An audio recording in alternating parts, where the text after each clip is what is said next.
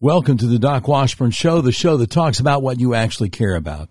We stream live at noon Eastern, 11 a.m. Central weekdays at DocWashburnShow.com. Minutes after each live stream is completed, the Doc Washburn Show podcast is available for download at all your favorite podcast platforms. The Doc Washburn Show is on Twitter and Facebook, and you can email us at contact@DocWashburnShow.com. This is the 81st episode of the all-new Doc Washburn Show. It's Friday, February 4th, 2022. Coming up in just a few moments, Dementia Joe Biden says new racist stuff.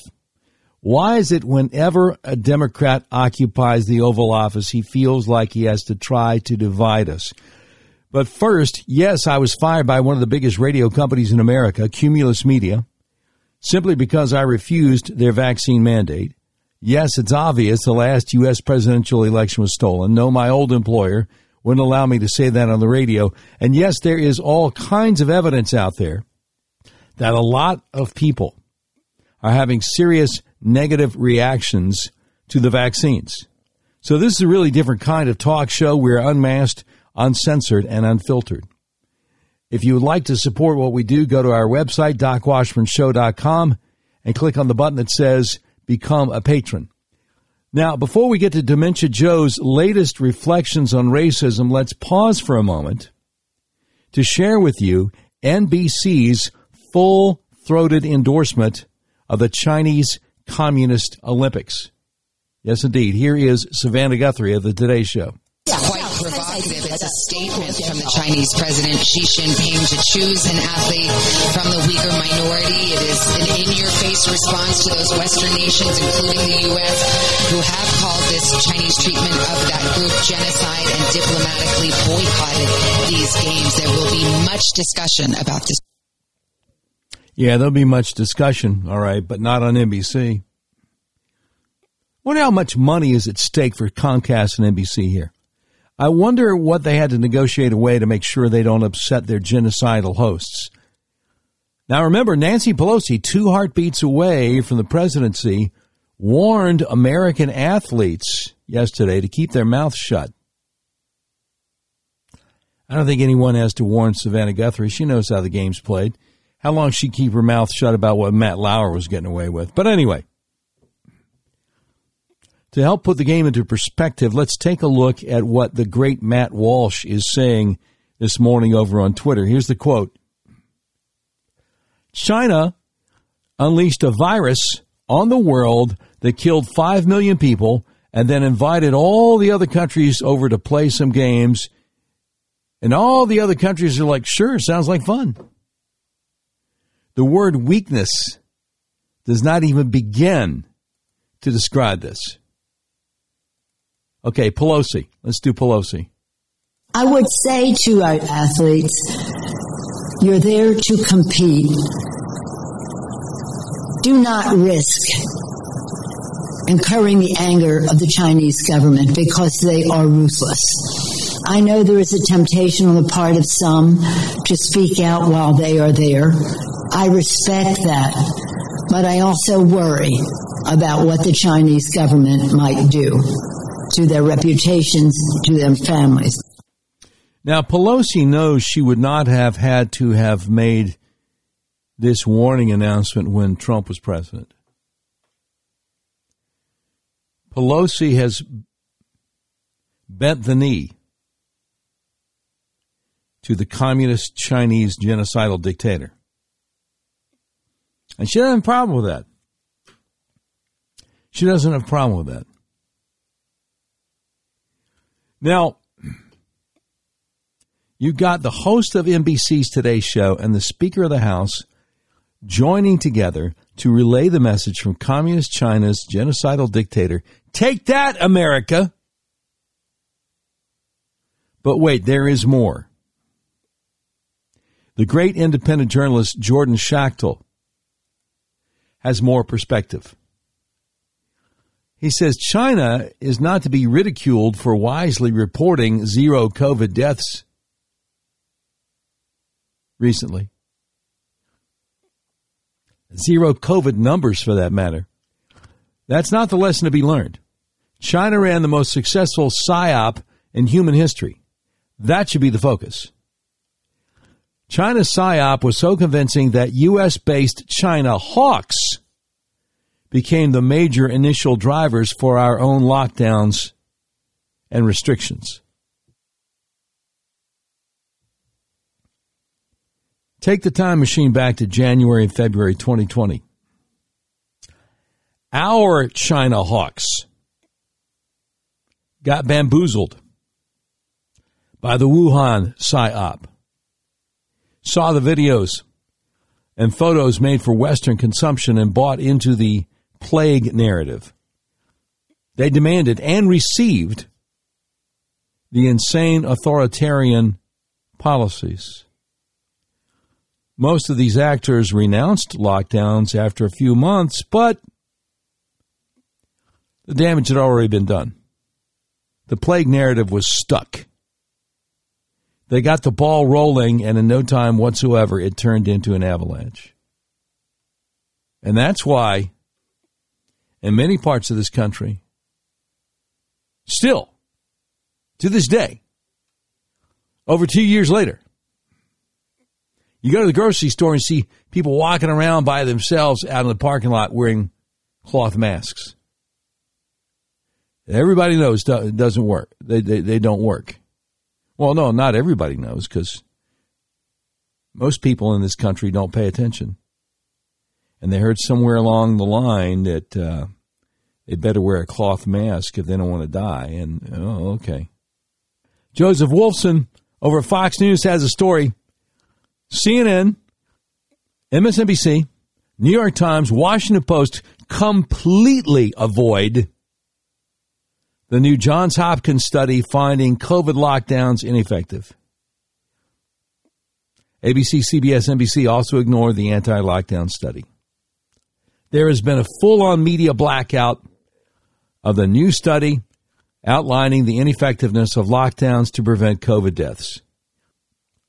According to a Johns Hopkins University meta-analysis of several studies, lockdowns during the first COVID wave in the spring of 2020 only reduced COVID mortality by 0.2% in the U.S. and Europe.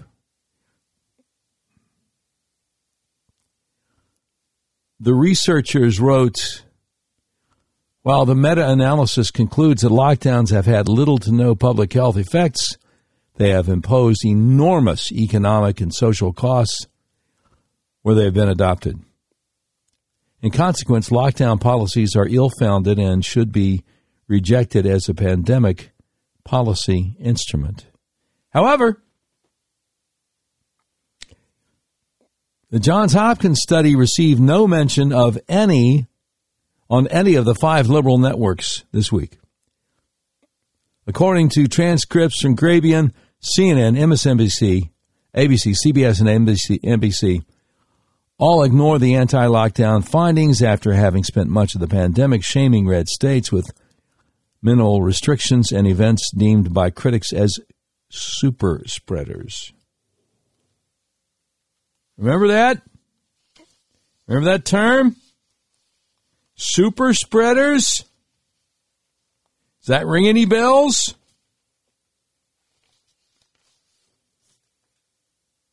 They made it up. It wasn't just the networks avoiding the study. The New York Times, the Washington Post, the Associated Press, Reuters, USA Today, Axios, Politico, among other outlets, also turned a blind eye to the findings according to search results. The researchers now. The researchers.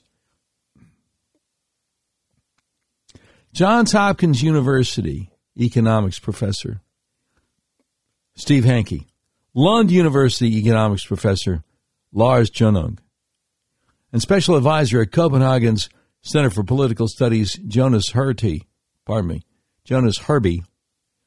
analyzed the effects of lockdown measures such as school shutdowns, business closures, and mask mandates on COVID-19 deaths. And the researchers wrote, we find little to no evidence that mandated lockdowns in Europe and the United States had a noticeable effect on COVID-19 mortality rates. The researchers also examined shelter-in-place orders, finding that they reduced COVID-19 mortality by less than 3%. Studies that looked only at shelter-in-place orders found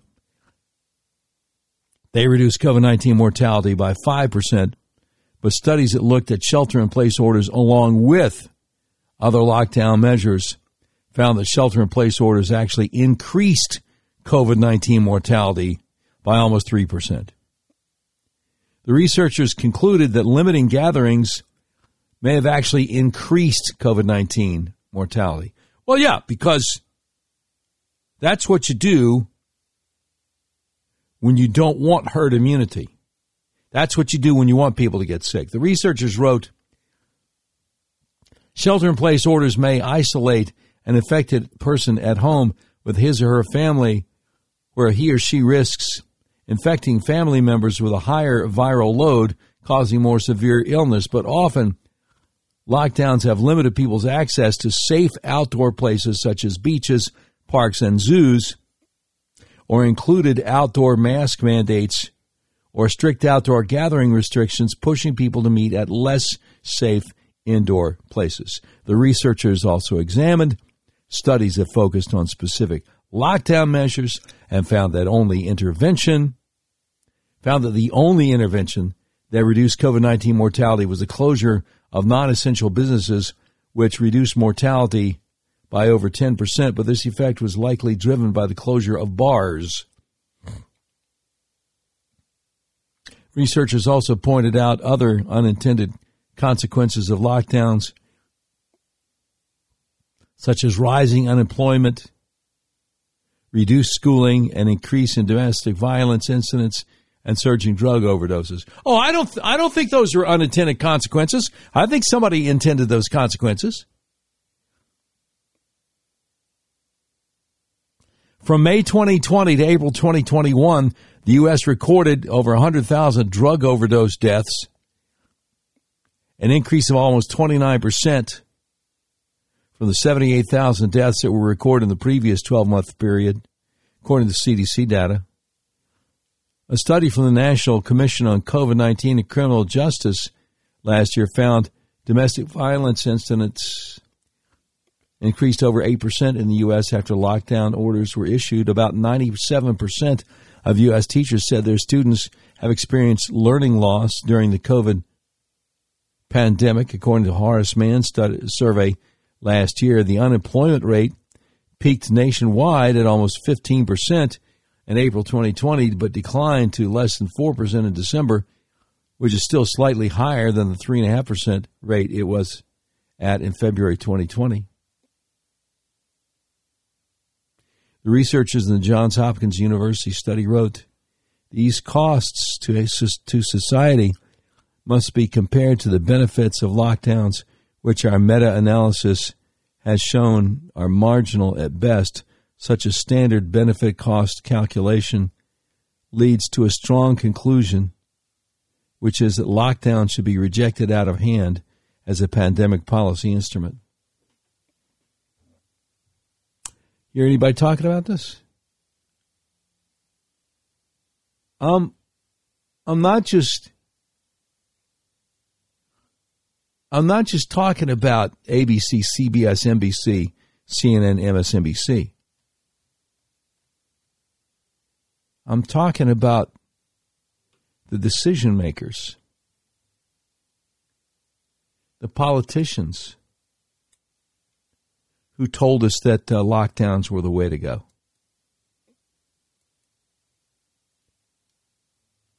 I mean, any of them saying anything now? That this study is out there? No. Why? Because where they get their news from? Where they get their news from?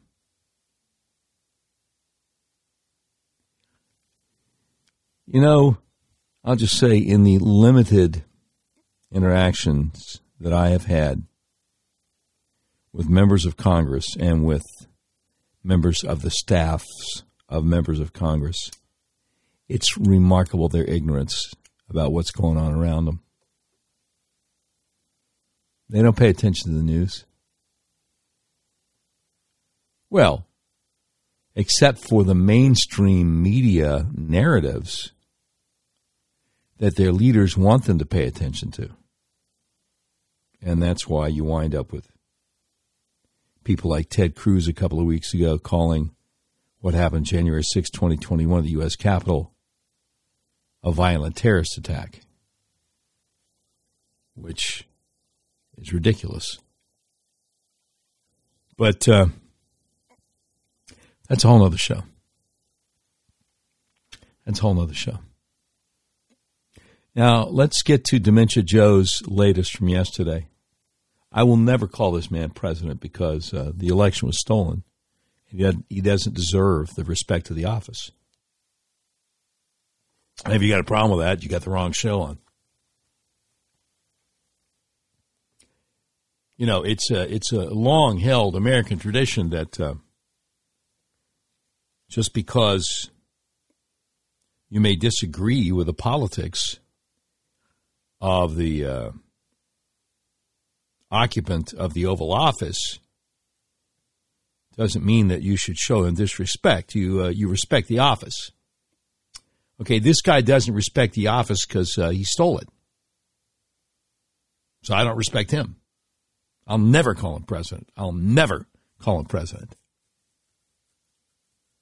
And, you know, I don't care if that keeps me off every mainstream media outlet in this country. I'm not going to compromise on the truth. So now let's get to Dementia Joe's latest from yesterday. Have you ever noticed how when he makes up these anecdotes from his childhood, he always paints himself as this innocent little babe in the woods filled with wide wonder about the world around him? You ever notice that? I mean, I guess something must have changed somewhere along the line, but here he is, a little fella asking mommy why the what he called the colored folks don't go to school with him. And I said, Mom, why are all those kids, it was then called colored, why are all those colored kids in that bus? Because in Scranton, there weren't any. There were very few blacks. So they're not allowed to go to school with us here in Delaware. So which is it, Joey? Did you live in Scranton, Pennsylvania at the time? Watching the colored kids in the bus? Or were you already in Delaware where they couldn't go to school with you because, as you have said proudly before, Delaware was a slave state with a southern state below the Mason-Dixon line? Which is it, Joey? You know, it's often been said that people who lie have a difficult time because they're trying to keep their lies straight. Well, you throw the dementia in on top, and he doesn't have a choice. He doesn't have a chance. Now, what happened to this naive little fella trying to wrap his mind around racism? At what point did he decide to fully embrace his inner racist? How did that work out? I mean, you heard what he said when he was running for president, right? When he was being interviewed by a black DJ out in New York City. Listen, you got to come see us when you come to New York, VP Biden. I will. It's a long way until November. We got more questions. You got more questions, but I tell you, if you have a problem figuring out whether you're for me or Trump, and you ain't black. Yeah, he's a racist. He's a racist. No, I got more. There's plenty more. And the other thing we should do is we should challenge these students. We should challenge students in these schools to have advanced placement programs in these schools. We have this notion that somehow if you're poor, you cannot do it. Poor kids are just as bright and just as talented as white kids. You get that? Poor kids are just as bright and just as talented as white kids. He's a racist. That's who has usurped the Oval Office. A racist. Oh, I got more. Remember when Romney was running against Obama in 2012? When then Vice President Joe Biden said to a predominantly black audience? Surely you didn't forget. And look at their budget and what they're proposing. Romney wants to he said in the first 100 days, he's going to let the big banks once again write their own rules. Unchain Wall Street. They're going to put you all back in chains.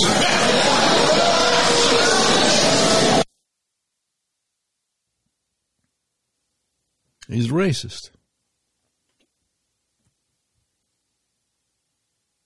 And this is the guy that we're supposed to respect the office of. I'm sorry, I can't get there from here. I can't get there from here. It's too far away. There's just no possible way.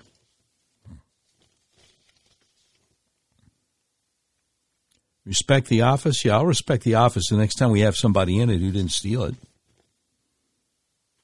I'll respect the office then.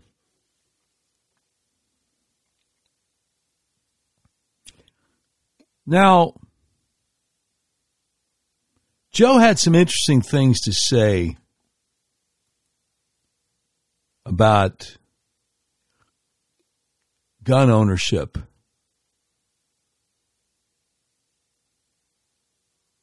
And the Second Amendment yesterday. And we'll get to that in a minute. Look, I just got to say something first. If you've tried to buy a car recently, you realize there's such a chip shortage, you may have a hard time finding what you're looking for anywhere close to where you live. People I know have actually bought vehicles from hundreds of miles away from their homes. That's where Red River Your Way comes in. Red River Your Way is a big old car dealership in the middle of the USA that believes in freedom, including the freedom to buy a car, truck, van, or SUV the way you want to. You can buy online and they will drive it to you no matter where you are in the continental United States. Red River Your Way wants to make your car buying experience as easy and transparent as possible. That's why they've added technology to their website that puts you in complete control of your payment options and allows you to complete the entire purchase process online. But don't worry. Red River experts are still here to help you every step of the way if you have any questions. Red River Your Way makes it so easy. As you browse their selection, with each vehicle online, you'll see a button that says Explore Payment Options. Clicking that button guides you through a few easy questions that then create personalized payment options that you have full control over. All you have to do is adjust your preferences, and all the math happens automatically so you can determine what monthly payment works best for your budget. Red River Your Way makes car buying online easy. Your whole car buying process is completely transparent. If you want to buy a car, truck, van, or SUV, order online from the nationwide car dealer that believes in freedom, the dealer that will deliver your vehicle to your front door no matter where you live in the 48 continental United States. RedRiverYourWay.com. You'll be glad you did. All right.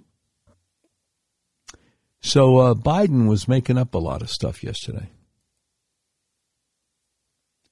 I don't know if you heard about this. Making up a lot of stuff about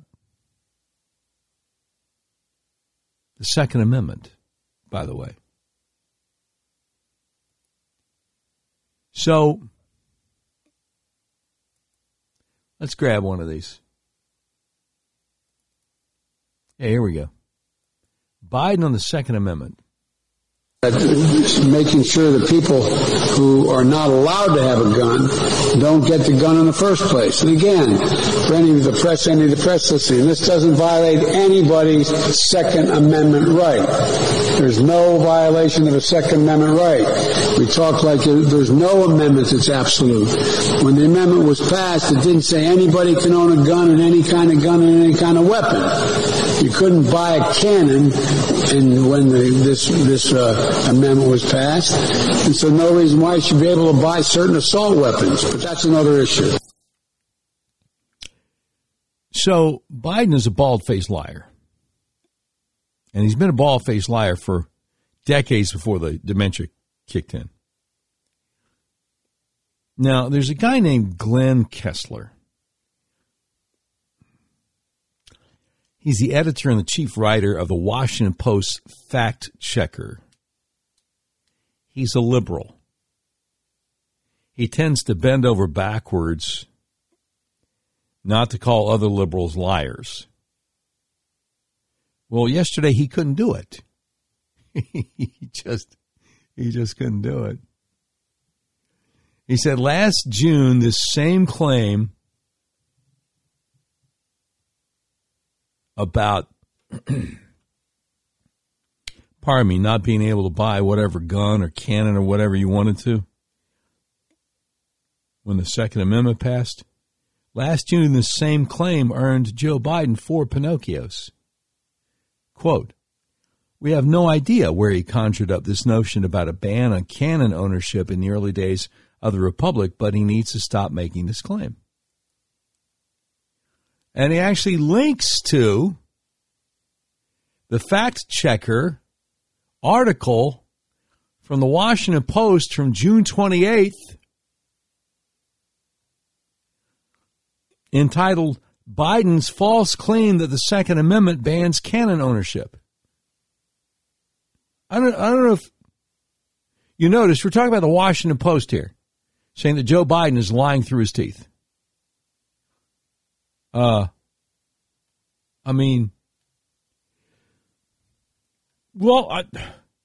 this is so remarkable. I want to share it with you. This is remarkable. This would be like Dan Rather coming out of retirement and saying Barack Obama's lying about something. That's how remarkable this is. So a little article in the Washington Post, Glenn Kessler, fact checker, starts off with Joe Biden, a quote from June 23rd, 2021.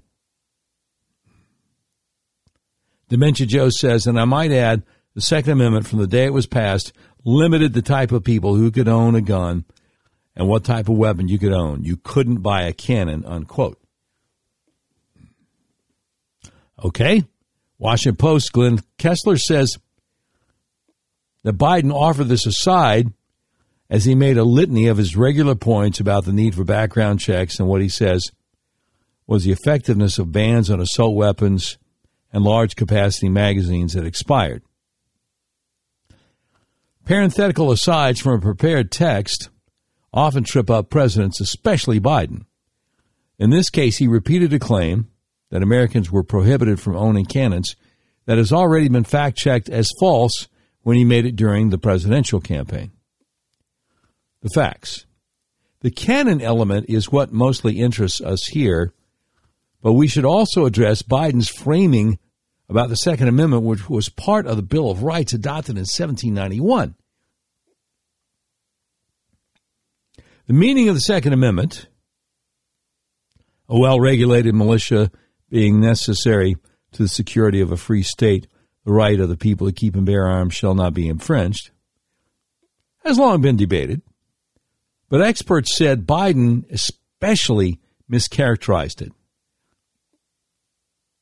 David Coppell, the research director and Second Amendment project director at the Independence Institute, says, everything in that statement is wrong.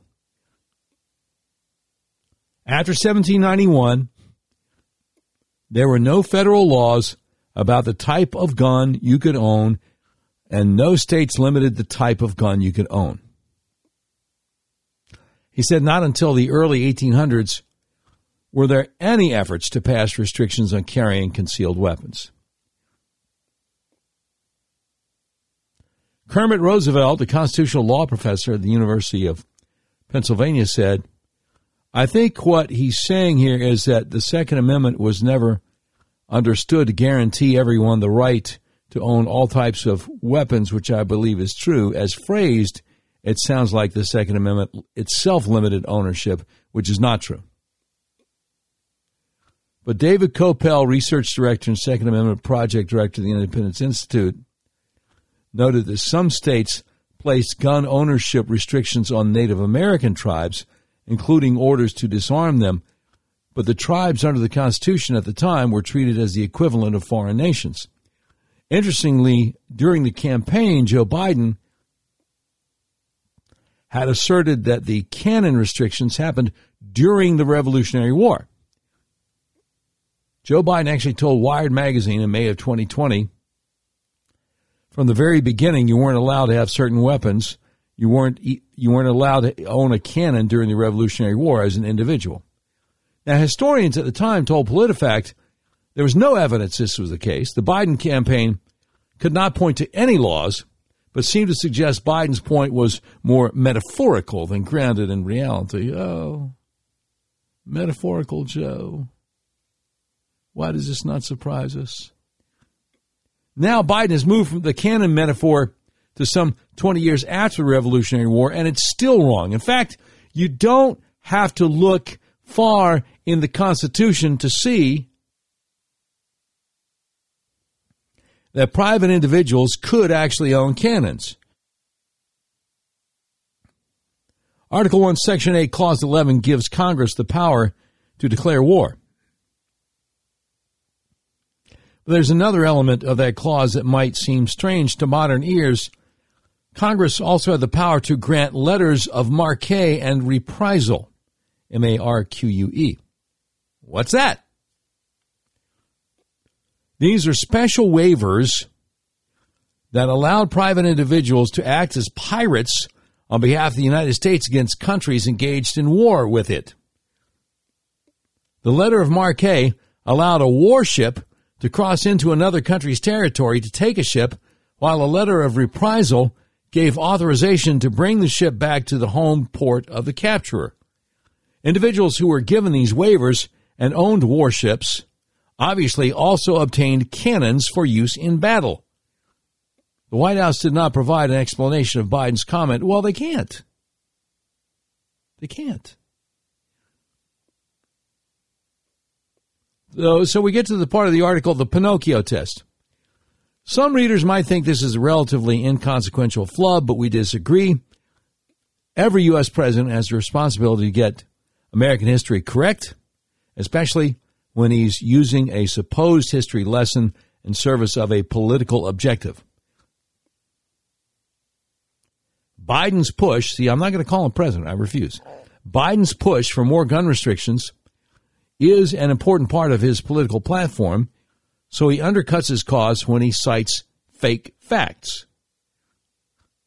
Moreover, Biden has already been fact-checked on this claim, and it's been deemed false.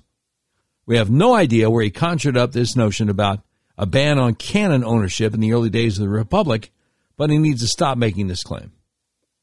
Well, he's not going to. He's not going to. He's been lying all his life. He sees no reason to stop now. He sees no reason whatsoever to stop now. And this is why his minions, people like Jen Psaki, have no compunctions against lying whatsoever. It's because that's what they get paid to do. Know what I'm saying, Holmes? That's what they get paid to do. I forgot. I did have another Biden racism clip. Not everybody in the community, in the Hispanic and the African American community, particularly in rural areas that are distant and or inner city districts, know how to get online. Oh, I see. So Biden says not all the black folks and the brown folks know how to get online. Yeah, I see. Especially if they live in rural areas or in urban areas. And they just pretend this guy's not a racist. They just pretend he got 81 million votes. People who know better pretend. There is a very well-respected veteran opinion maker on Fox News named Brit Hume, who I used to have great respect for. But ever since November 2020, he has pretended that Joe Biden got 81 million votes. And so I have a difficult time retaining my respect for Brit Hume. Because he knows it's not true. We all know it's not true. Biden on gun manufacturers. Let's take a listen. Imagine had we had a liability. They're the only industry in America that is exempted from being able to be sued by the public. Only one. Imagine had that been the way with cigarette manufacturers. Where the heck would we be? We'd be in tough shape. Why gun manufacturers? Because of the power of their lobbying ability. It's got to end. They got to be held responsible for the things that they do that are irresponsible. And folks, it's the only industry in America, as I said, that's exempt from being sued. And I find it to be outrageous. Oh, you do, huh? The great Deb Hine over at American Greatness says Pfizer, Moderna, and Johnson & Johnson couldn't be reached for comment. I mean, that's number one. Number two is he's just lying. People sue gun manufacturers all the time. By the way, if I may, it's already impossible to trust someone who intentionally lies on the regular, like Joe Biden. But doesn't it kind of bother you when he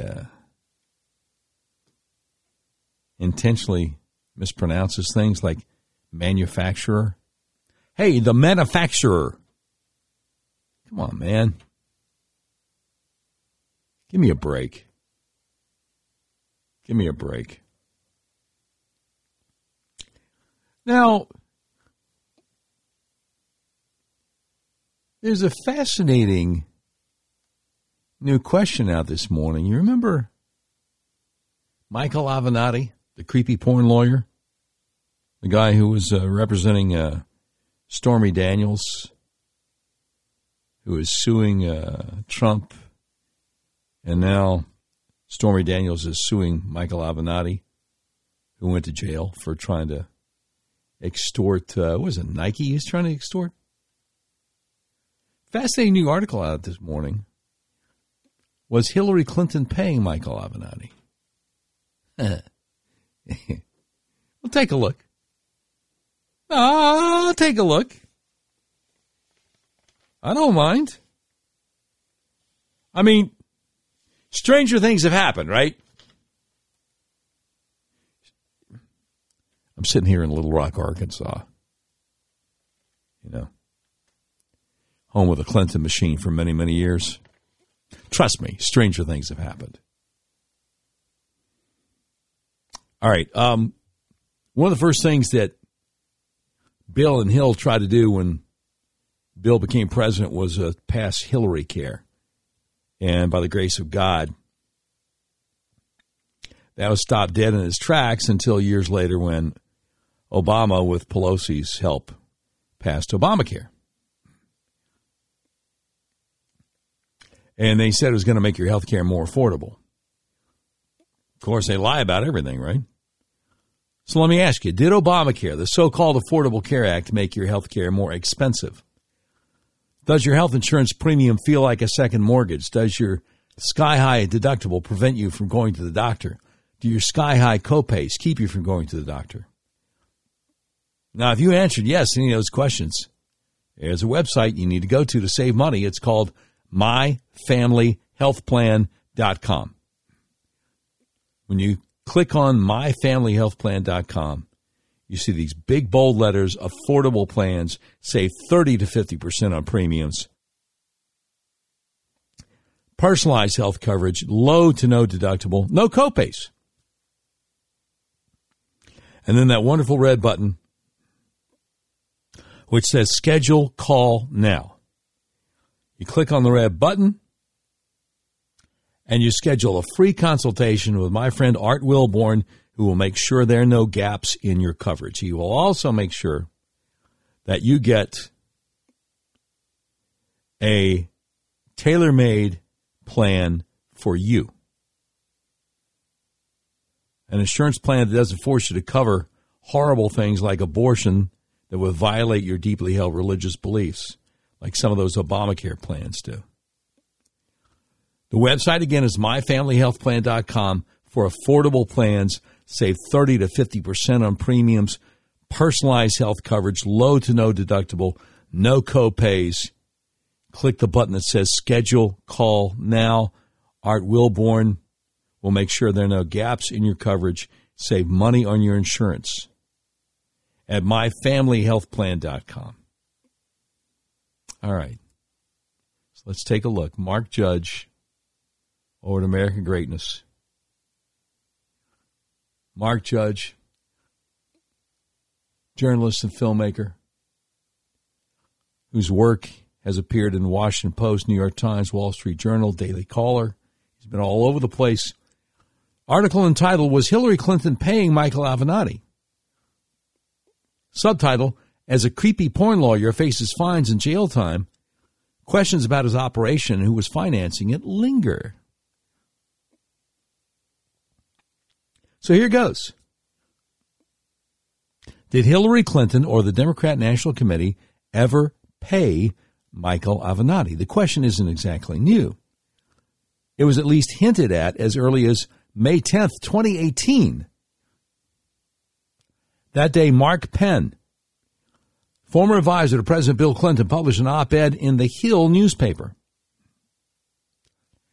At the time, the news was filled with the rantings of Michael Avenatti, who gained his fame and notoriety representing former porn star Stormy Daniels.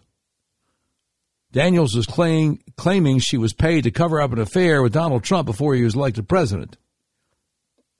Mark Penn's column raised several good questions. They become even more relevant now that Michael Avenatti, on trial for allegedly stealing money from Stormy Daniels, is back in the news. So here's what Mark Penn asked. He said, so exactly who is paying Michael Avenatti?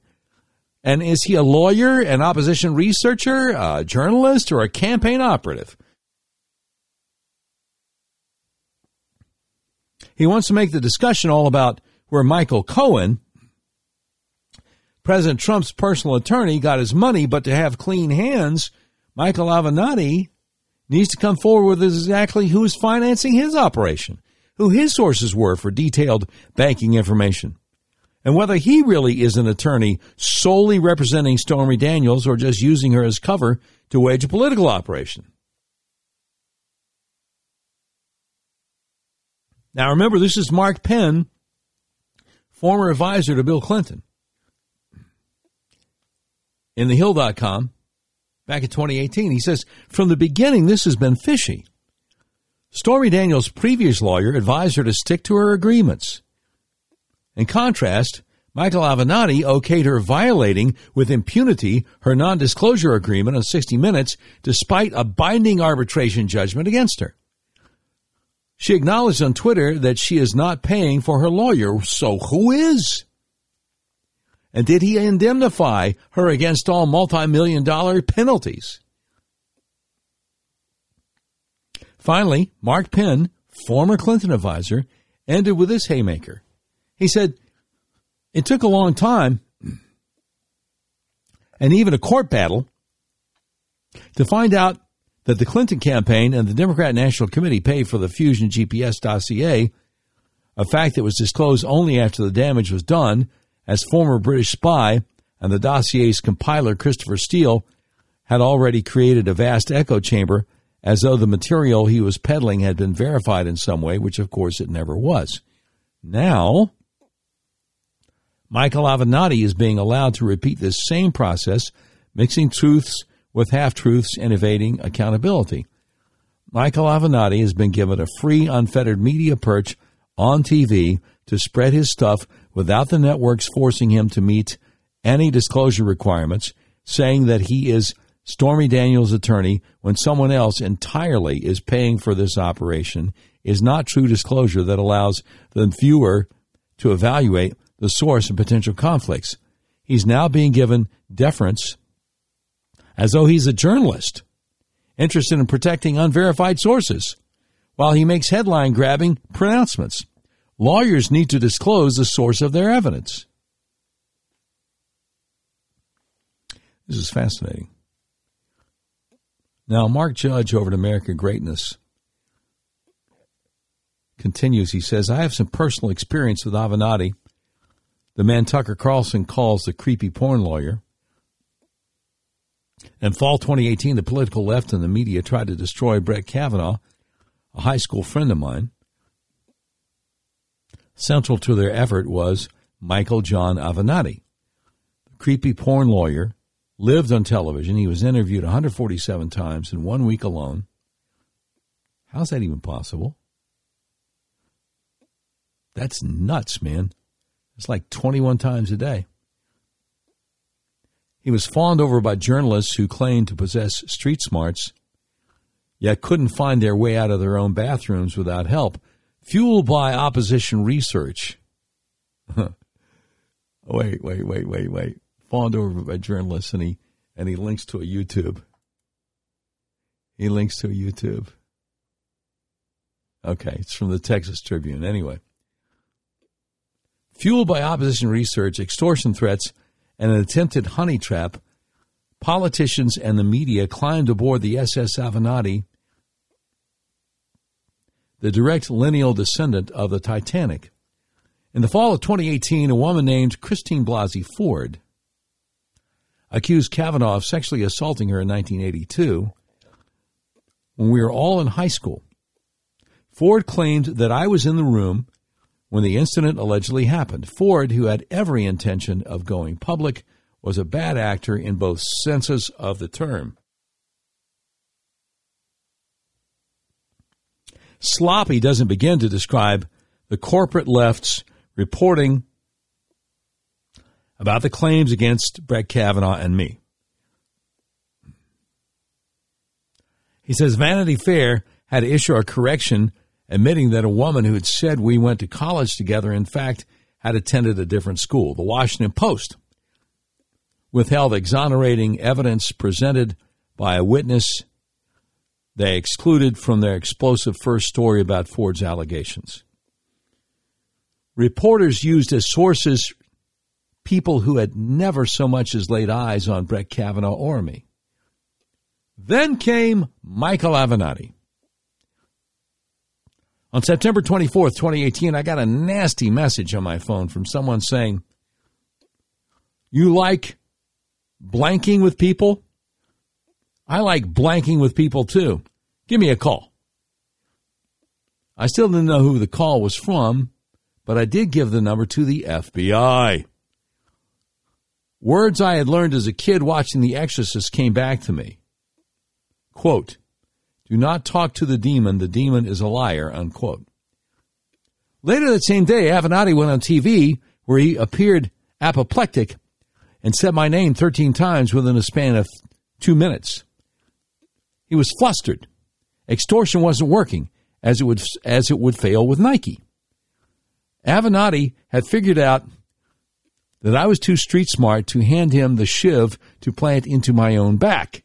I was not about to give in to the mob. Then the creepy porn lawyer produced a woman named Julie Swetnick. Ms. Swetnick claimed that Brett Kavanaugh and I had attended 10 parties in high school where girls were drugged and gang raped. She claimed that she herself was the victim of a gang rape. The story was too good to check. In a move that would have gotten an intern fired, NBC's Kate Snow not only put Julie Swetnick on air without any vetting, she also withheld information that would have damaged Michael Avenatti. During the first week of October 2018, when Brett Kavanaugh still had not been confirmed, Michael Avenatti claimed he had a woman who would corroborate Julie Swetnick's claims. It was a lie. But here's what NBC News said. Reached by phone independently from Avenatti on October 3rd, the woman said she only skimmed the declaration Avenatti had written for her. After reviewing the statement, she wrote in a text on October 4th to NBC News, quote, "It is incorrect that I saw Brett spike the punch. I didn't see anyone spike the punch. I was very clear with Michael Avenatti from day one," unquote. But there was more. There's more. The woman told NBC, quote, "I would never allow anyone to be abusive in my presence, male or female. I will definitely talk to you again and no longer Avenatti. I do not like that he twisted my words," unquote. Rather than report this news at the time, which would have helped Judge Kavanaugh, NBC sat on the story for several weeks. They did. NBC. Are they the ones that blew up the gas tanks on the truck there, or the Dateline NBC years ago? NBC, are they the ones who edited the George Zimmerman's 911 call to make him sound like a racist? Is that NBC? NBC, that's the one with Savannah Guthrie on the Today Show, helping the genocidal dictator of communist China say "in your face, USA." That NBC, right? Okay, so NBC sat on this explosive information for weeks that would have helped Brett Kavanaugh. From Fox News, October 26, 2018, quote, "NBC News is under fire for sitting on information that would have cast serious doubt on wild claims about now Supreme Court Justice Brett Kavanaugh, just when the unsubstantiated allegations were rocking the judge's confirmation to the high court." Controversial attorney Michael Avenatti and client Julie Swetnick claimed last month, that would have been September 2018, that Kavanaugh took part in high school gang rapes just as Kavanaugh was defending himself against a separate uncorroborated claim. Avenatti connected NBC News with an anonymous woman he claimed could corroborate Julie Swetnick's allegations, but instead accused the lawyer of twisting her words. Still, NBC went with Swetnick's story without disclosing the exculpatory reporting.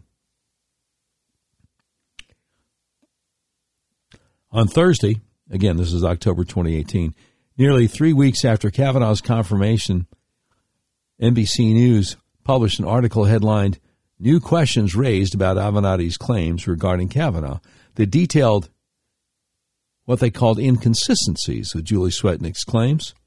In the article, NBC News admitted the unidentified woman repudiated the sworn statement Avenatti provided to the Senate Judiciary Committee on her behalf to corroborate Swetnick's claims. Kavanaugh's polarizing confirmation proceedings ended on October 6th when the Senate voted 50-48 to confirm him to the high court. Now, Swetnick had once been represented by attorney Deborah Katz, who also represented Christine Blasey Ford. From the CNN website on September 26, 2018, we get this. Two sources told CNN that Julie Swetnick filed a sexual harassment complaint against a former employer a decade ago and was represented in the matter by a lawyer from Deborah Katz's law firm. Swetnick is currently represented by attorney Michael Avenatti, who rose to prominence earlier this year for representing Stormy Daniels. A source familiar with the matter confirmed that a lawyer at Deborah Katz's law firm did represent Swetnick, but that it was not Katz herself. The source said Katz never represented Swetnick and that the firm did not refer Swetnick to Avenatti for representation. Well, I guess that settles that. The scam of 2018 was an opposition research dump made up of an unholy trinity. It was journalists working with lawyers and opposition researchers who in turn were working with the lawyers and politicians. The whole thing was one reckless, self-perpetuating, toxic scrum.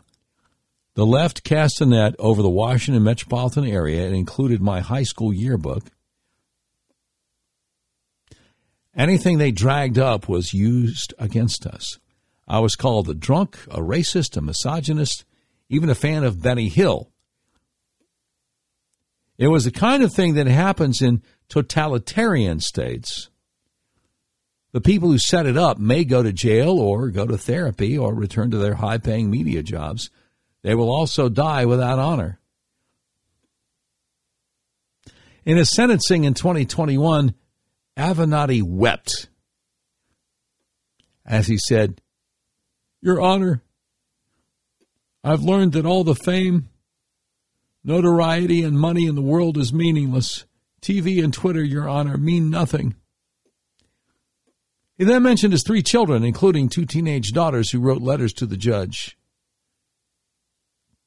Quote, "Every father wants their children to be proud of them. I want mine to be ashamed, because if they are ashamed, it means their moral compass is exactly where it should be." Unquote.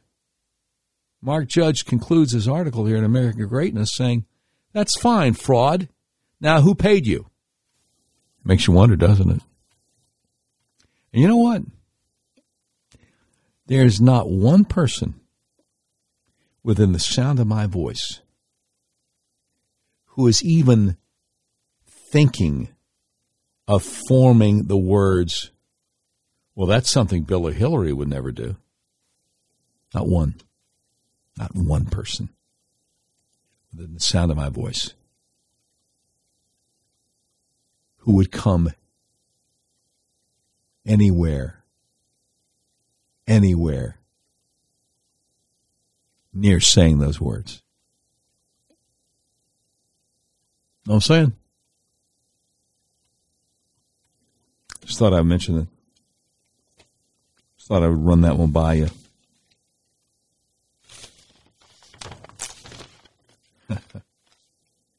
Man, oh man, oh man.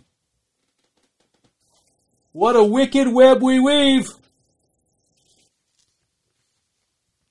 When first we practice to deceive, right? I want to tell you something that happened in my own life. New Year's Eve 2015. My then fiance and I had gotten back from the Florida Panhandle the day before, taking her down there to spend some time with my mom for Christmas. And New Year's Eve 2015, I could not find her.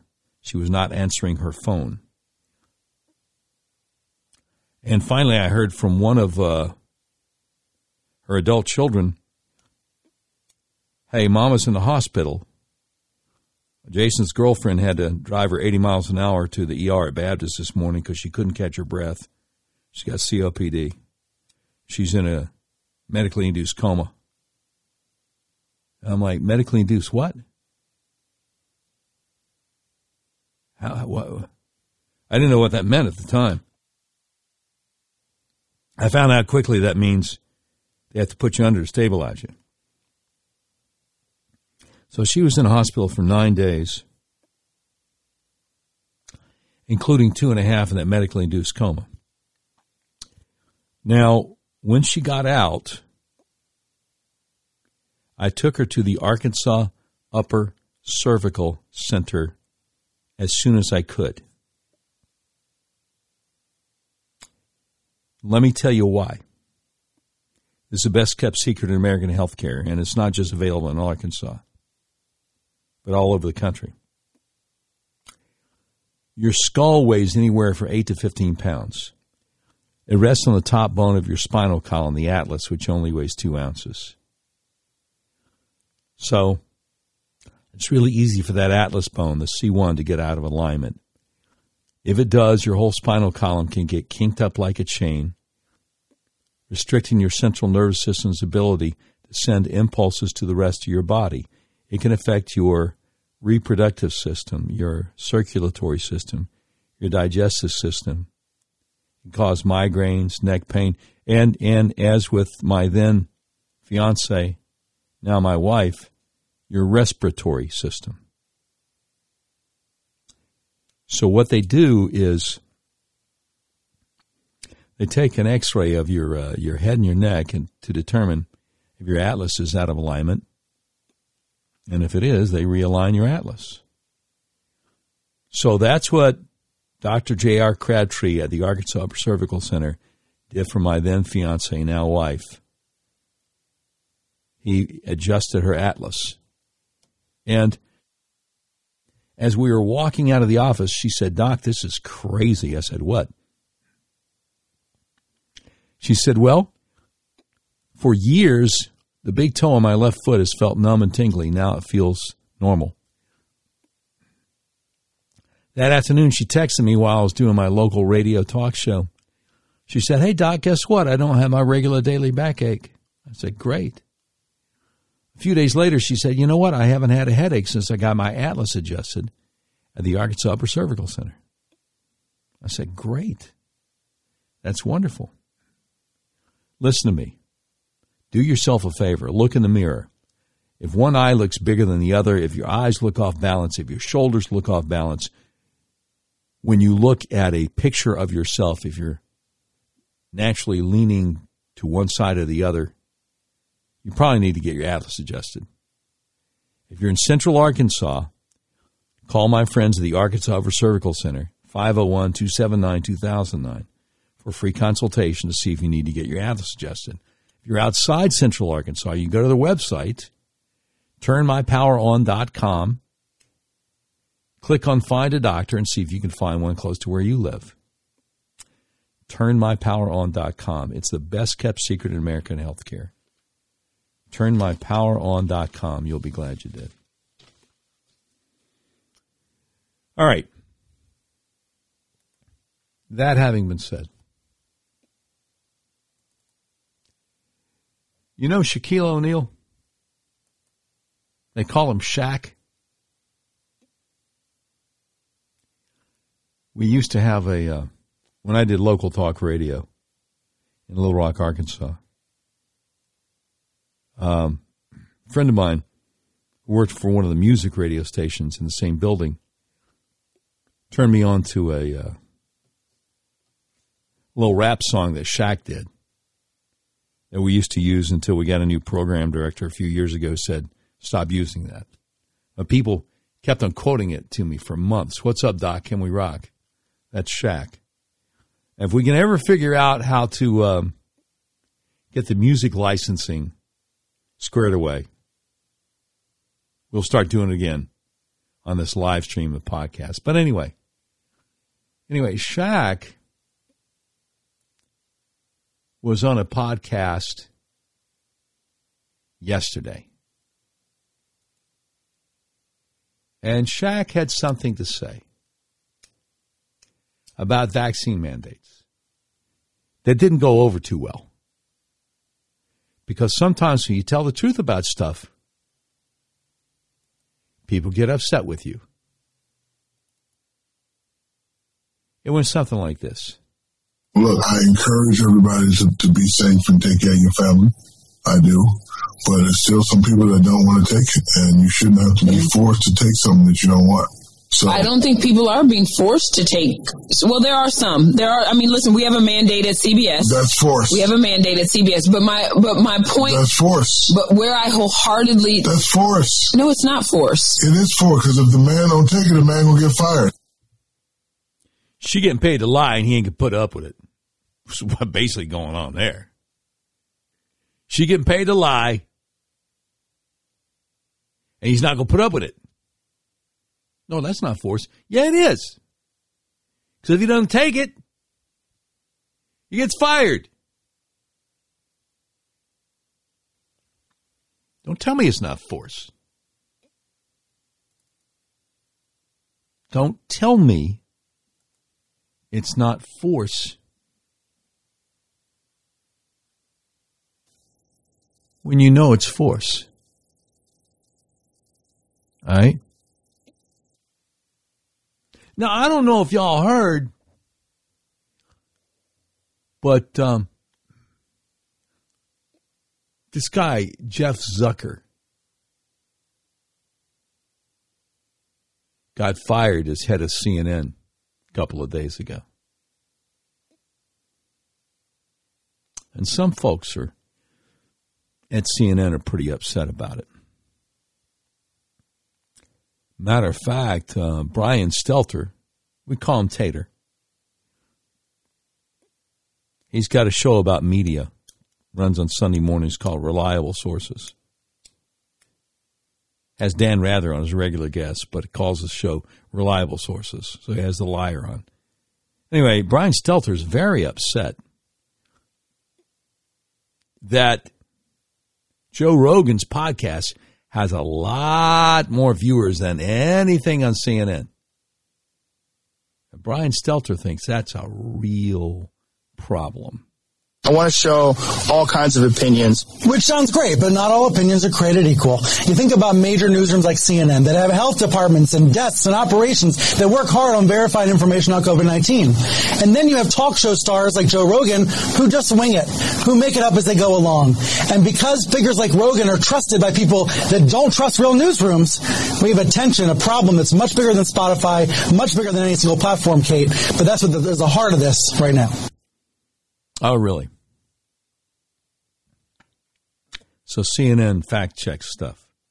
The same CNN that had all those women on camera a few years back, hands up, don't shoot, as if that was true. Yeah, y'all fact-check everything, don't you? Seth Mandel, executive editor over at Washington Examiner, says Jeff Zucker lit American politics on fire and watched it burn with psychotic glee while cheating on his wife's subordinates. So yes, let's make him a martyr and start a new religion. Because looks like that's what Stelter wants to do. Know what I'm saying? Looks like that's what Stelter wants to do. Here's a quote from Stelter from yesterday morning. Actually, he's quoting Michael Bass on CNN's 9 a.m. editorial call. I know we're all in shock. You can't replace Jeff. It's not possible. There's no one else like him. So the best thing we can do is honor his legacy and continue his mission. Do what we've been doing every single day. The great Molly Hemingway over the Federalist says, do what we've done every day. Drive the ratings into the ground, destroy our reputation, continue claiming the 2016 election was stolen by Trump and Russia, otherwise harm the country, engage in fascistic censorship campaigns, and sleep with the staff. Yeah. Do what we've done every day. The great Sean Davis. Well, before I get to Sean Davis, before we get to Sean Davis, Alehi Izzadai, media reporter at Washington Post, quoting Michael Bass, one of CNN's 3 interim co-heads, said at a big meeting yesterday morning, we're all in shock. referred to Jeff Zucker as, quote, our North Star, the captain of our ship. I'm just going to be honest. You can't replace Jeff. It's not possible. He adds that Jeff Zucker was a mentor to many, and the best thing we can do is honor his legacy, continue his mission to do great journalism. Ended the 9 a.m. CNN journalism call yesterday by saying, the ship is still sailing. Go get him. Now, again, not one show on CNN has 1 million viewers. Not one. Joe Rogan gets at least 11 million each show, sometimes way more, right? Drives them crazy over there. So, journalist Glenn Greenwald, who certainly is no conservative, out there on Twitter says CNN's ratings have collapsed. With Trump gone, its primetime shows, all of CNN's primetime shows, have an audience size equal to a mid-sized YouTube channel. They lead the way in false stories. The Cuomo stuff is just one of countless journalistic scandals. What did Jeff Zucker do that makes him so vital? You could excuse CNN's humiliatingly tiny ratings if they did stupendous journalism to counterbalance that. Alternatively, you could excuse their awful journalism and breach of journalistic ethics if they had a big audience. But they fail on all counts. CNN is a monument to failure. Sean Davis of The Federalist says, Jeff Zucker gave lucrative jobs to mediocre morons who could never get that kind of money or attention anywhere else on earth, then insulated them from the consequences of their own depravity day after day. That, and that alone, is why these dimwits are so crushed by his firing.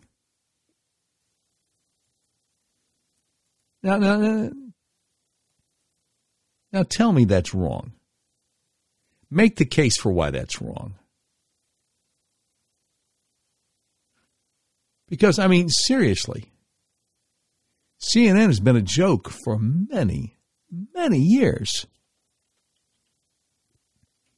No two ways around it. We both know it.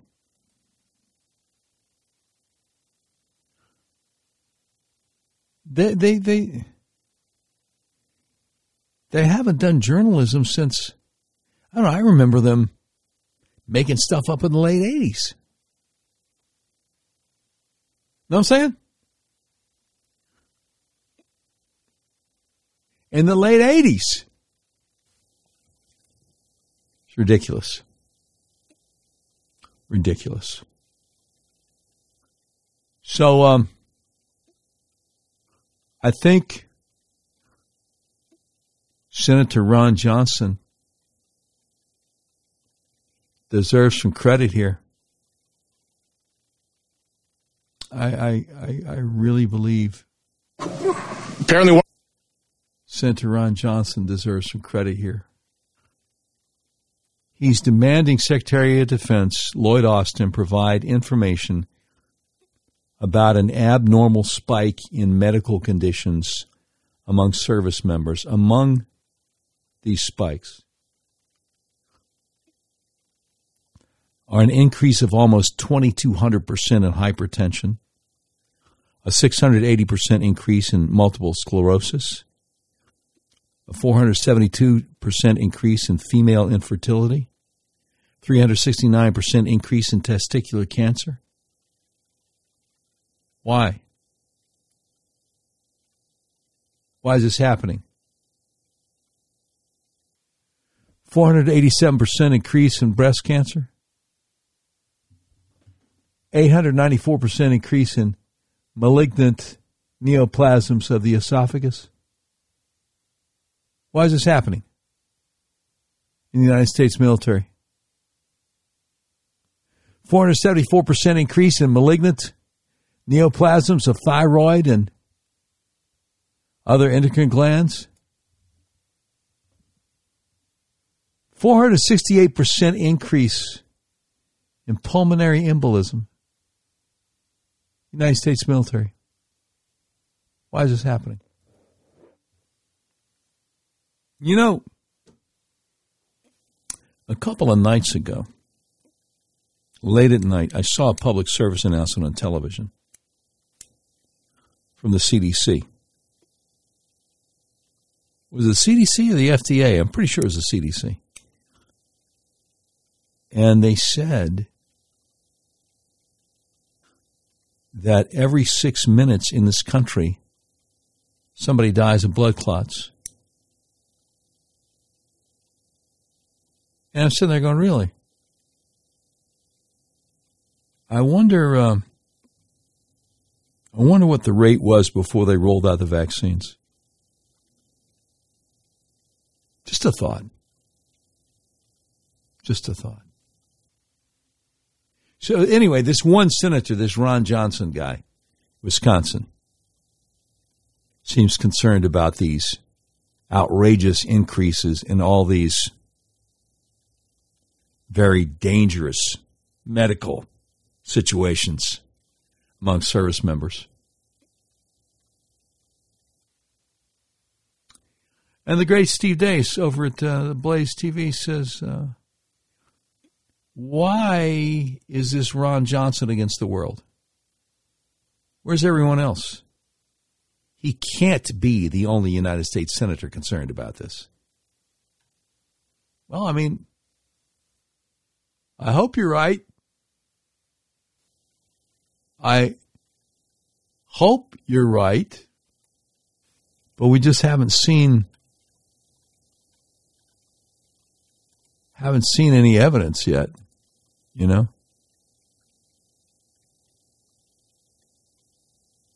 That's the thing. That's the thing. We just haven't seen any evidence yet. It's remarkable. It's remarkable. Look, I want to say a word for a friend of mine. A fellow named Justin Minton. Minton, Minton in Benton, Arkansas. Justin Minton is a former insurance adjuster who left the insurance industry to become a private lawyer, founded the Minton Law Firm to help injured people fight against powerful insurance companies and corporations. And he sure helped me when I was in 2 automobile accidents in 2019. Now he's helping me with the one that I had in December of 2021. The Minton Law Firm has a great team of lawyers, including the 2016 Trial Lawyer of the Year, the 2016 Outstanding Young Lawyer of the Year. The insurance companies take Justin Minton and his team of lawyers seriously because they know they can and will take your case to trial if need be. So whether you want to go to trial or settle out of court, it's a good idea to have a knowledgeable trial attorney on your side. Justin's team aims to bring justice to clients who've been injured and need somebody to stand up for them. No matter what the injury, Justin Minton makes sure the Minton Law Firm always works hard for you. Whether you're hurt in a car wreck, hurt on the job, or your loved one is suffering for the carelessness of another, Justin Minton Law is here to help you in the state of Arkansas. Just call the Minton Law Firm at 501-943-4195 or visit justinmintonlaw.com today. Wow.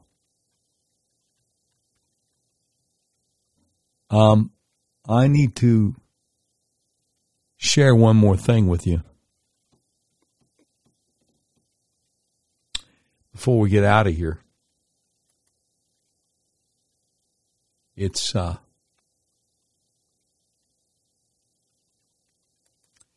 difficult subject, but I just can't back down from difficult subjects. This is from the Illinois Family Institute. Article by Megan Basham called How the Federal Government Used Evangelical Leaders to Spread COVID Propaganda to Churches. In September, Wheaton College Dean Ed Stetzer interviewed National Institutes of Health Director Francis Collins on his podcast entitled Church Leadership about why Christians who want to obey Christ's command to love their neighbors should get the COVID vaccine and avoid indulging in misinformation. For those not familiar with Ed Stetzer, he's not just a religious liberal arts professor, and this wasn't just another dime a dozen pastorally podcast. To name just a few of his past and present titles in the evangelical world, Ed Stetzer is also the executive director of the Billy Graham Center and the editor-in-chief of Outreach Media Group. He was previously an editor at Christianity Today, an executive director at Lifeway Books, one of the largest religious publishers in the world. That's to say nothing of the dozen-plus books on missions and church planting that he has authored. In short, when it comes to leveraging high evangelical offices to influence everyday Christians, arguably no one is better positioned than Ed Stetzer. You may not know his name, but if you're a church-going Protestant, it's almost guaranteed your pastor knows his name. Which is why, when Ed Stetzer joined a line of renowned pastors and ministry leaders lending their platforms to Obama appointee Francis Collins, the collaboration was noteworthy. During their discussion, Francis Collins and Ed Stetzer were hardly shy about the fact that they are asking ministers to act as the Biden administration's go-between with their congregants. Francis Collins says, I want to exhort pastors once again to try to use your credibility with your flock to put forward the public health measures that we know can work. Ed Stetzer replied that he sometimes hears from ministers who don't feel comfortable preaching about COVID vaccines, and he advises them in those cases to simply promote the jab through social media. Ed Stetzer said, I just tell them, when you get vaccinated, post a picture and say, so thankful I was able to get vaccinated. People need to see that it is the reasonable view, unquote. The conversation between Ed Stetzer and NIH Director Dr. Francis Collins also turned to the subject of masking children at school, with Collins noting that Christians in particular have been resistant to it. His view is firm. He says kids should be masked if they want to be in the classroom. To do anything else is to turn schools into super spreaders. Ed Stetzer offered no pushback or follow-up questions based on views from other medical experts. He simply agreed.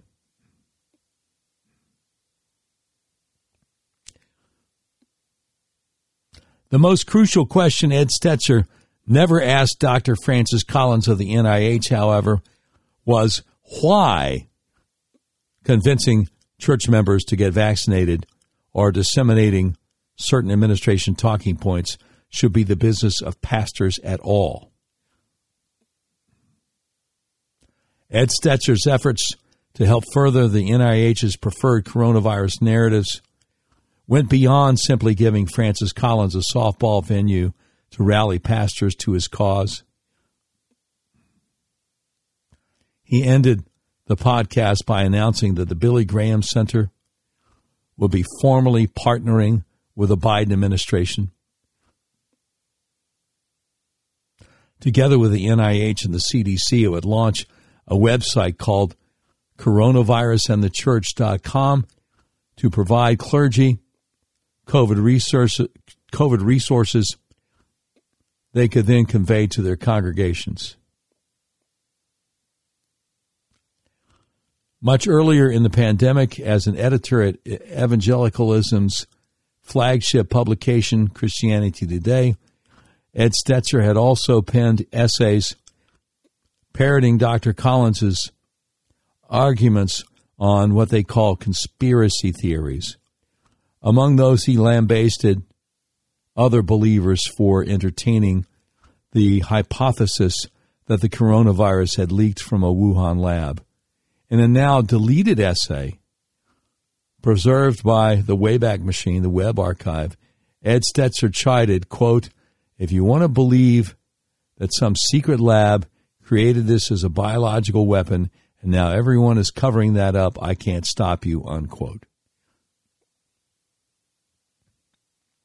It may seem strange, given the evidence now emerging of NIH-funded gain-of-function research in Wuhan, China, to hear a church leader instruct Christians to repent for the sin of discussing the plausible supposition that the virus had escaped from a Chinese laboratory. This is especially true as it doesn't take any great level of spiritual discernment. Just plain common sense to look at the fact that COVID first emerged in a city with a virology institute that specializes in novel coronaviruses and realize it wasn't an explanation that should be set aside too easily. But it appears Ed Stetzer was simply following Dr. Francis Collins, the NIH's lead. Only 2 days before Stetzer published his essay, Francis Collins participated in a live stream event co-hosted by Christianity Today. The outlet introduced him as a, quote, follower of Jesus who affirms the sanctity of human life, unquote, despite the fact that Francis Collins is on record stating he does not definitively believe, as most pro-lifers do, that life begins at conception, and his tenure at NIH has been marked by extreme anti-life, pro-LGBT policies. More on this later. But the pro-life Christian framing was sure to win Francis Collins a hearing among an audience with deep religious convictions about the evil of abortion. Many likely felt reassured to hear that a like-minded medical expert was representing them in the Biden administration. During the panel interview, Francis Collins continued to insist that the lab leak theory wasn't just unlikely, but qualified for the dreaded misinformation label. Here's the quote. If you were trying to design a more dangerous coronavirus, you would never have designed this one. So I think one can say with great confidence that in this case the bioterrorist was nature. Humans didn't make this one, nature did. It was the same message his subordinate, Dr. Anthony Fauci, had been giving to secular news outlets. But Collins was specifically tapped to carry the message to the faithful. As Time magazine reported in February 2021, while Fauci has been medicine's public face, Francis Collins has been hitting the faith-based circuit and preaching science to believers. The editors, writers, and reporters at Christian organizations did not question Francis Collins any more than their mainstream counterparts questioned Anthony Fauci. Certainly the Gospel Coalition, a publication largely written for and by pastors, didn't probe beyond the so-called facts Francis Collins offered or consider any conflicts of interest the NIH director might have had before publishing several essays that cited him as almost their lone source of information. As with Christianity Today, one article by Gospel Coalition editor Joe Carter linked the reasonable hypothesis that the virus might have been human-made with wilder QAnon fantasies. It then lectured readers that spreading such ideas would damage the church's witness in the world. Of course, Ed Stetzer and the Gospel Coalition had no way of knowing at that point that Collins and Fauci had already heard from leading U.S. and British scientists who believed the virus had indeed escaped from a Chinese lab, or that they believed it might be the product of gain-of-function engineering, possibly with funding from the NIH itself, nor could they have predicted that emails between Francis Collins and Anthony Fauci would later show the pair had a habit of turning to friendly media contacts, including, it seems, Christian media contacts, to discredit and suppress opinions they didn't like, such as questioning COVID's origins and the wisdom of masks and lockdowns.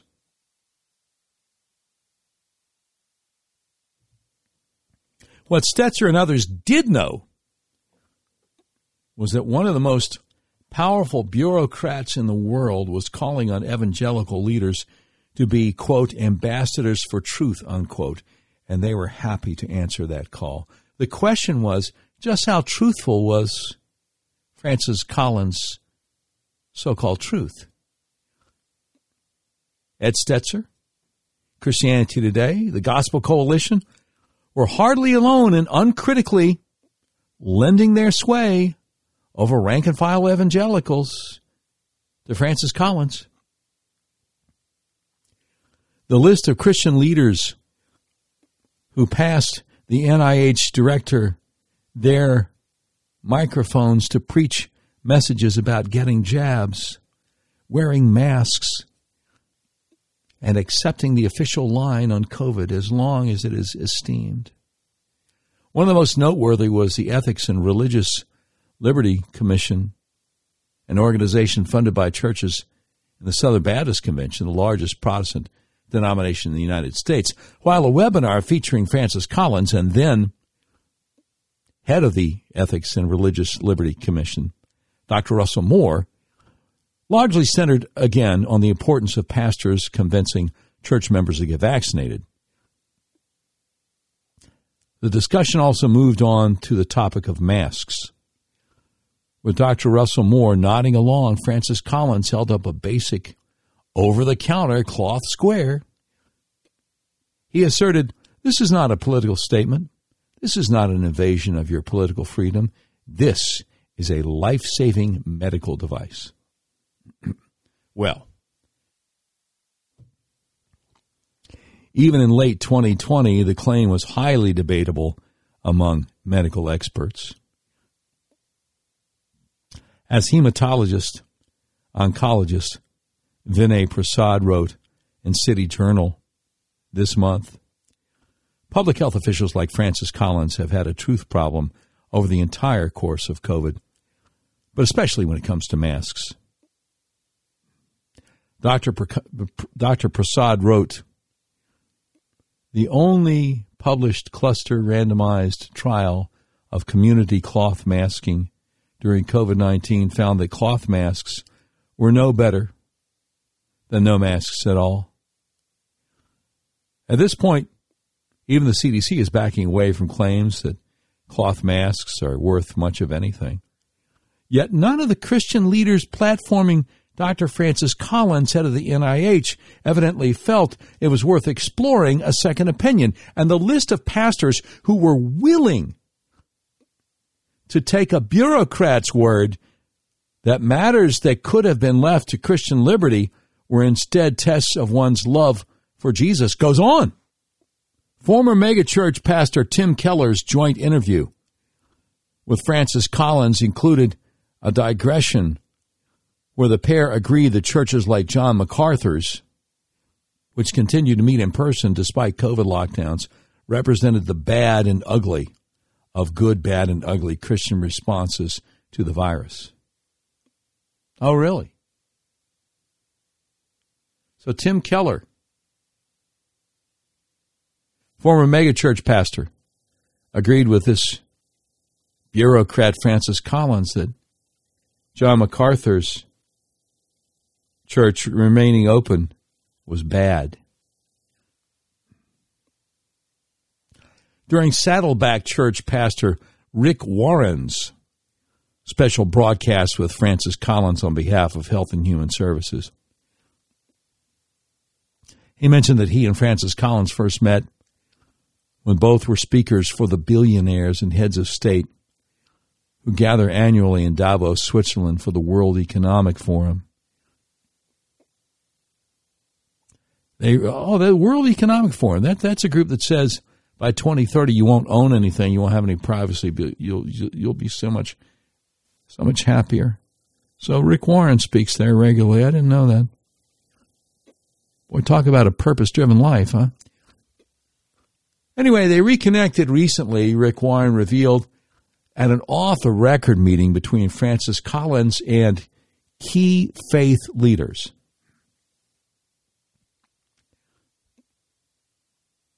Rick Warren did not say, but one can make an educated guess as to who convened that meeting for what purpose, given the striking similarity of Francis Collins' appearances alongside all these leading Christian lights. Once again, Rick Warren and Francis Collins spent their interview jointly lamenting the unlovingness of Christians who question the efficacy of masks, specifically framing it as a matter of obedience to Jesus. Rick Warren, best-selling author of The Purpose-Driven Life, declared, wearing a mask is the greatest commandment. Love your neighbor as yourself. Before going on to specifically argue that religious leaders have an obligation to convince religious people to accept the government's narratives about COVID, Rick Warren said, let me just say a word to the priests and pastors and rabbis and other faith leaders. He said, this is our job, to deal with these conspiracy issues and things like that. One of the responsibilities of faith leaders is to tell people to trust the science. They're not going to put out a vaccine that's going to hurt people, unquote. What a liar. What a deceiver Rick Warren is. They're not going to put out a vaccine that's going to hurt people. Really? So that's why the FDA protects the vaccine manufacturers from being sued. But I digress. Leaving aside for a moment the fact that government does have a record of putting out vaccines that hurt people, is it truly the pastor's job to tell church members to trust the science? Is it a pastor's job to slyly insult other pastors who chose to handle shutdowns differently, as Rick Warren did when he quipped that his ego doesn't require him to have a live audience to speak to? And still the list goes on. The same week John MacArthur's church was in the news for resisting California Governor Gavin Newsom's orders to keep houses of worship closed, Francis Collins participated in an interview with celebrated theologian N.T. Wright. During a discussion where the NIH director once again trumpeted the efficacy of cloth masks, the pair warned against conspiracies, mocking disturbing examples of churches that continued meeting because they thought the devil can't get into my church. That's a quote. Or Jesus is my vaccine. That's a quote. Lest anyone wonder whether N.T. Wright experienced some pause over lending his reputation as a deep Christian thinker to Caesar's agent, the friends finished with a guitar duet. Even hipster Christian publications like Relevant, whose readers have likely never heard of Francis Collins, still look to him as the foundation of their COVID reporting. Throughout all of it, Collins brought the message to the faithful throughout all of it, Collins brought the message to the faithful through their preachers and leaders. He says God is calling Christians to do the right thing. And none of those leaders thought to question whether Collins' right thing and God's right thing must necessarily be the same thing. Why not? As Rick Warren said of Francis Collins during their interview, he's a man you can trust. Perhaps the evangelical elite's willingness to unhesitatingly credit Francis Collins, former head of the NIH, with unimpeachable honesty has something to do with his rather Mr. Rogers-like appearance and gentle demeanor. The establishment media has compared him to the Simpsons character Ned Flanders, noting that he has a tendency to punctuate his soft speech with exclamations of, "Oh boy," and "by golly."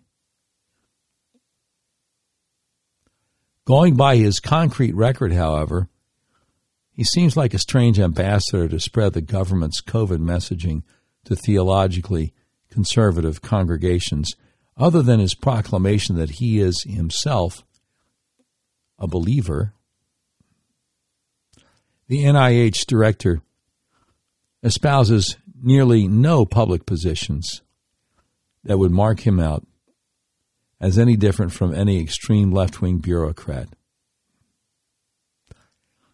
He has not only defended experimentation on unborn babies obtained by abortion, he has also directed record-level spending toward it. Among the priorities the NIH has funded under Francis Collins, a University of Pittsburgh experiment that involved grafting infant scalps onto lab rats, as well as projects that relied on the harvested organs of aborted full-term babies.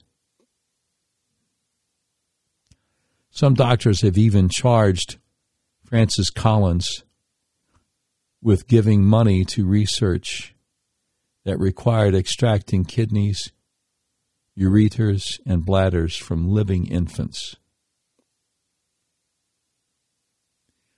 And they had the link. They had the link to the article about that. Dr. Francis Collins further has endorsed unrestricted funding of embryonic stem cell research, personally attending President Obama's signing of an executive order to reverse a previous ban on such expenditures. When Nature magazine asked him about the Trump administration's decision to shut down fetal cell research, Collins made it clear he disagreed, saying, quote, "I think it's widely known that the NIH tried to protect the continued use of human fetal tissue, but ultimately the White House decided otherwise, and we had no choice but to stand down," unquote. Even when directly asked about how genetic testing has led to the increased killing of Down syndrome babies in the womb, Dr. Collins deflected, telling BeliefNet, quote, "I'm troubled by the applications of genetics that are currently possible are oftentimes in the prenatal arena. But of course, in our current society, people are in a circumstance of being able to take advantage of those technologies," unquote. When it comes to pushing an agenda of racial quotas and partiality based on skin color, Dr. Collins is a member of the left in good standing, speaking fluently what he calls structural racism and equity rather than equality. He's put his money, or rather taxpayer money, where his mouth is, implementing new policies that require scientists seeking NIH grants to pass diversity, equity, and inclusion tests in order to qualify. To the most holy of progressive sacred cows, LGBTQ orthodoxy, Dr. Collins has been happy to genuflect. Having declared himself an ally of the gay and transgender movements, he went on to say He applauds courage and resilience it takes for LGBTQ individuals to live openly and authentically, and is committed to listening, respecting, and supporting them as an advocate. These are not just the empty words of a hapless Christian official saying what he must to survive in a hostile political atmosphere. Dr. Francis Collins' declaration of allyship is deeply reflected in his leadership. Under his watch, the NIH launched a new initiative to specifically direct funding to sexual and gender minorities. On the ground, this has translated to awarding millions of dollars in grants to experimental transgender research on minors, like giving opposite-sex hormones to children as young as 8 years old, and mastectomies to girls as young as 13. Another project awarded $8 million in grants included recruiting teen boys to track their homosexual activities, like condomless anal sex, on an app without their parents' consent.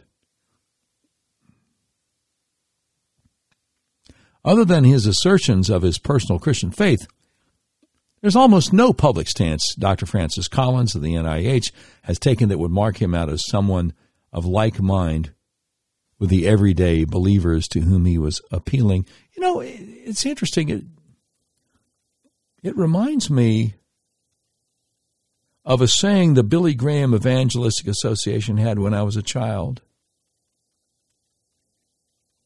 The saying went, if you were arrested for being a Christian, would there be enough evidence to convict you? It reminds me of that.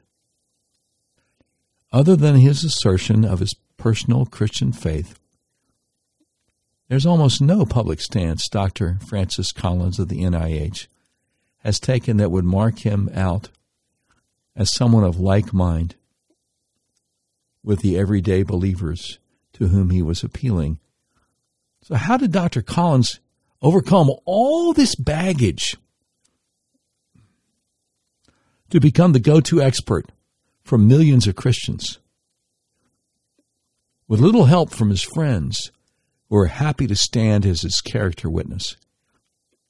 Tim Keller, Rick Warren, N.T. Wright, Ed Stetzer, all publicly lauded him as a godly brother.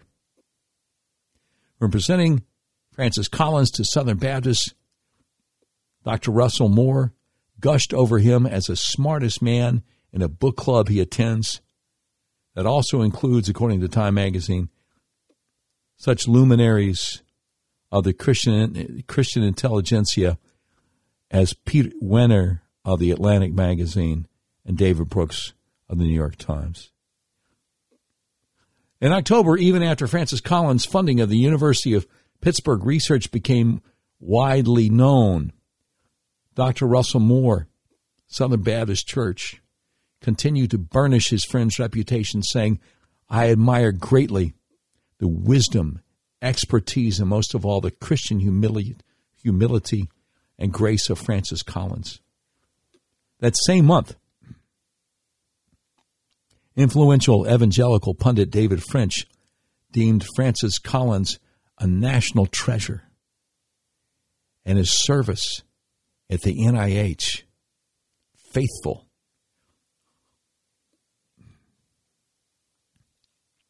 Former speechwriter for George W. Bush and Washington Post columnist Michael Gerson struck the same poetic tone in his effusive praise, claiming that Francis Collins possesses a restless genius that is other-centered and is a truth seeker in the best sense. Except apparently when those others are aborted infants or gender-confused children, and when that truth pertains to lab leaks or gain-of-function funding. Since news began breaking months ago that Francis Collins and Anthony Fauci intentionally used their media connections to conspire to suppress the lab leaks theory. None of the individuals or organizations in the story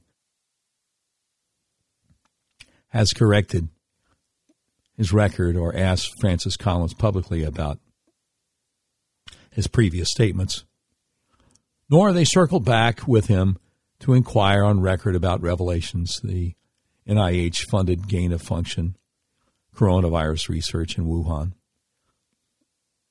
They also haven't questioned him on the increasing scientific consensus that cloth masks were never very useful. The Daily Wire reached out to Ed Stetzer, Tim Keller, N.T. Wright, Rick Warren, Russell Moore, and David French to ask if they had changed their views on Francis Collins, given recent revelations. You know what? Not a one of them responded. Francis Collins has been an especially successful envoy for the Biden administration, delivering messages to a mostly Republican Christian populace who would otherwise be reluctant to hear them. In their presentation of Francis Collins' expertise, these pastors, these Christian leaders, suggested that questioning his explanations as to the origins of the virus or the efficacy of masks was not simply a point of disagreement, but sinful. It was sinful to question him on the efficacy of masks. It was sinful to question him on the origins of the virus.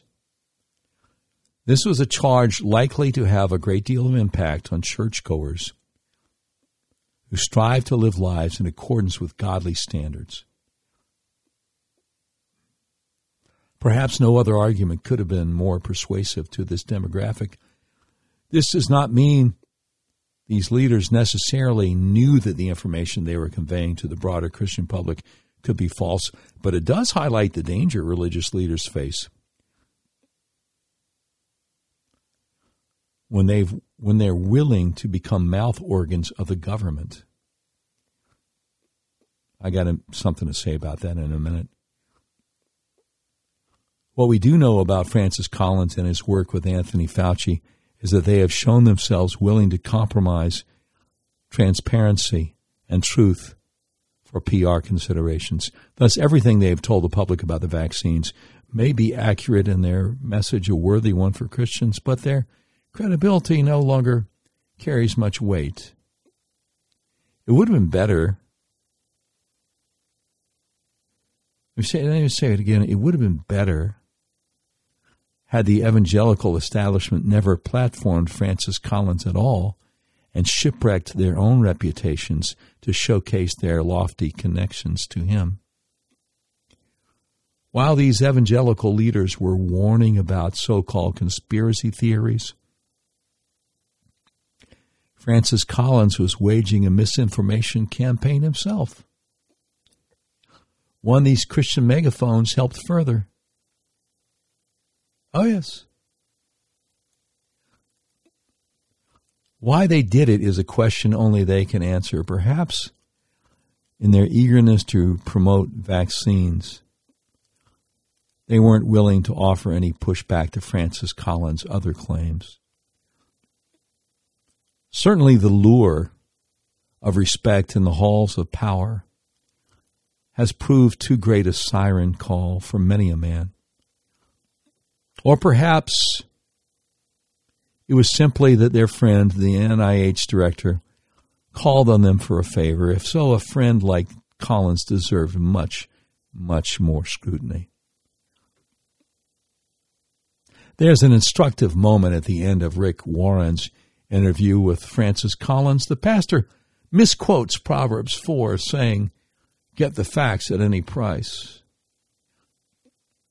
That, of course, is not what the verse in Proverbs 4 says. It says, get wisdom at any price.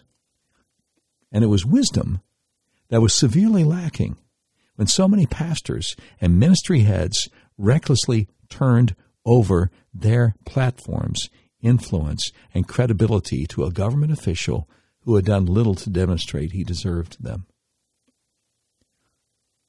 Now, this article was originally published by the Daily Wire, but I got it off of something called the Illinois Family Institute, illinoisfamily.org. And I'll link it on my Facebook page. What I wanted to say was I'm old enough to recall early in 2021, early in the Biden administration, when none other than Franklin Graham said that he would be happy to help the Biden administration get the word out about the vaccines. Like father, like son, I guess. I think that, having come to faith in Christ at a Billy Graham crusade when I was 16 years old in 1972, that I can speak out about Billy Graham. In 1992, he agreed to preach the inauguration prayer for Bill Clinton, and Christians begged him not to because Bill Clinton was pro-abortion, and he ignored their concerns. And did it again in 1996. He went on CNN and said he thought that Bill Clinton was going to be a great president, thought that he was going to be a much better president than people were willing to give him credit for. So it didn't surprise me when early in the first year of Biden's term, his son Franklin said, "Oh, yeah, I'll be happy to work with the Biden administration to encourage people to get vaccinated."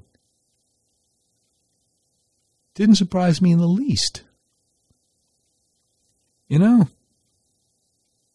This knee-jerk reflex, to trust the government, it just flabbergasts me. It shouldn't, but it does. Will we ever learn? Will we ever learn? I don't know. I can't call it, Holmes. I can't call it. I will say one thing, though. We interrupt this program to bring you a special report. It's the Doc Washburn Show tweet of the day. All right. Brought to you by Red River Your Way. Big old car dealership in the middle of the United States of America that believes in freedom, including your freedom to buy the car, truck, van, or SUV you want to online the way you want to and have it delivered to your front door anywhere in the continental United States of America. Today's tweet of the day is actually a thread from the great John Hayward, writer over at Breitbart, who says everyone involved in giving the Olympics to communist China should be bitterly ashamed of themselves as these tyrannical antics unfold. You whitewashed slavery and genocide. You put young athletes in an impossible position and made them instruments of propaganda. You did more to undermine the cause of human rights and liberty around the world than anyone who isn't actually holding a smoking gun or the master's end of a leash. You've helped China and its ally Russia discredit the entire concept of human rights. You gave a vicious authoritarian regime even more leverage over the politics and business of the free world, and they will make aggressive use of it. You've got American so-called news networks parroting communist propaganda. You're helping China get away with unleashing a pandemic. You've got the Speaker of the U.S. House telling free men and women to bite their tongues in the face of monstrous evil, or else their tyrannical captor hosts might make them suffer. What more complete submission to tyranny could be imagined than the one you helped engineer. You never should have let this happen. You could have stopped it. It would have cost a lot of money and sadly disappointed teams of fine young athletes, but it would have been worth it. And now you give decent people no choice but to turn away from the whole sickening spectacle. Congratulations, greedy Olympic organizers and sponsors. You have tainted the ancient sporting event for generations to come. You've mounted a contest that no one with a conscience can watch. You validated the communist criticism of Western weakness and hypocrisy. Bravo. That is today's tweet of the day. Brought to you proudly by Red River Your Way. See, what's going on with the Olympics in China, that is slavery. That is genocide. But the United States of America stands for freedom. And our sponsor of the tweet of the day, RedRiverYourWay.com, also stands for freedom. Absolutely. Freedom. And I'm proud to be associated with them. All right. You've been listening to the 81st episode of the all-new Doc Washburn Show. Today's program has been produced by Tim Terrible, directed by Mick Messy. This has been a terribly messy production. Portions of today's show will be taken overseas and dropped. If you like a transcript of today's episode of the all-new Doc Washburn Show, simply peel the roof off a Rolls-Royce panel truck and send it to Mansour's Computer Solutions, 7th floor of the ephemeral B. Smoot Building, Whitehall, Arkansas, in care of Sheriff Mansour Sempier X. Now, that's the way it is. Friday, February 4th, 2022.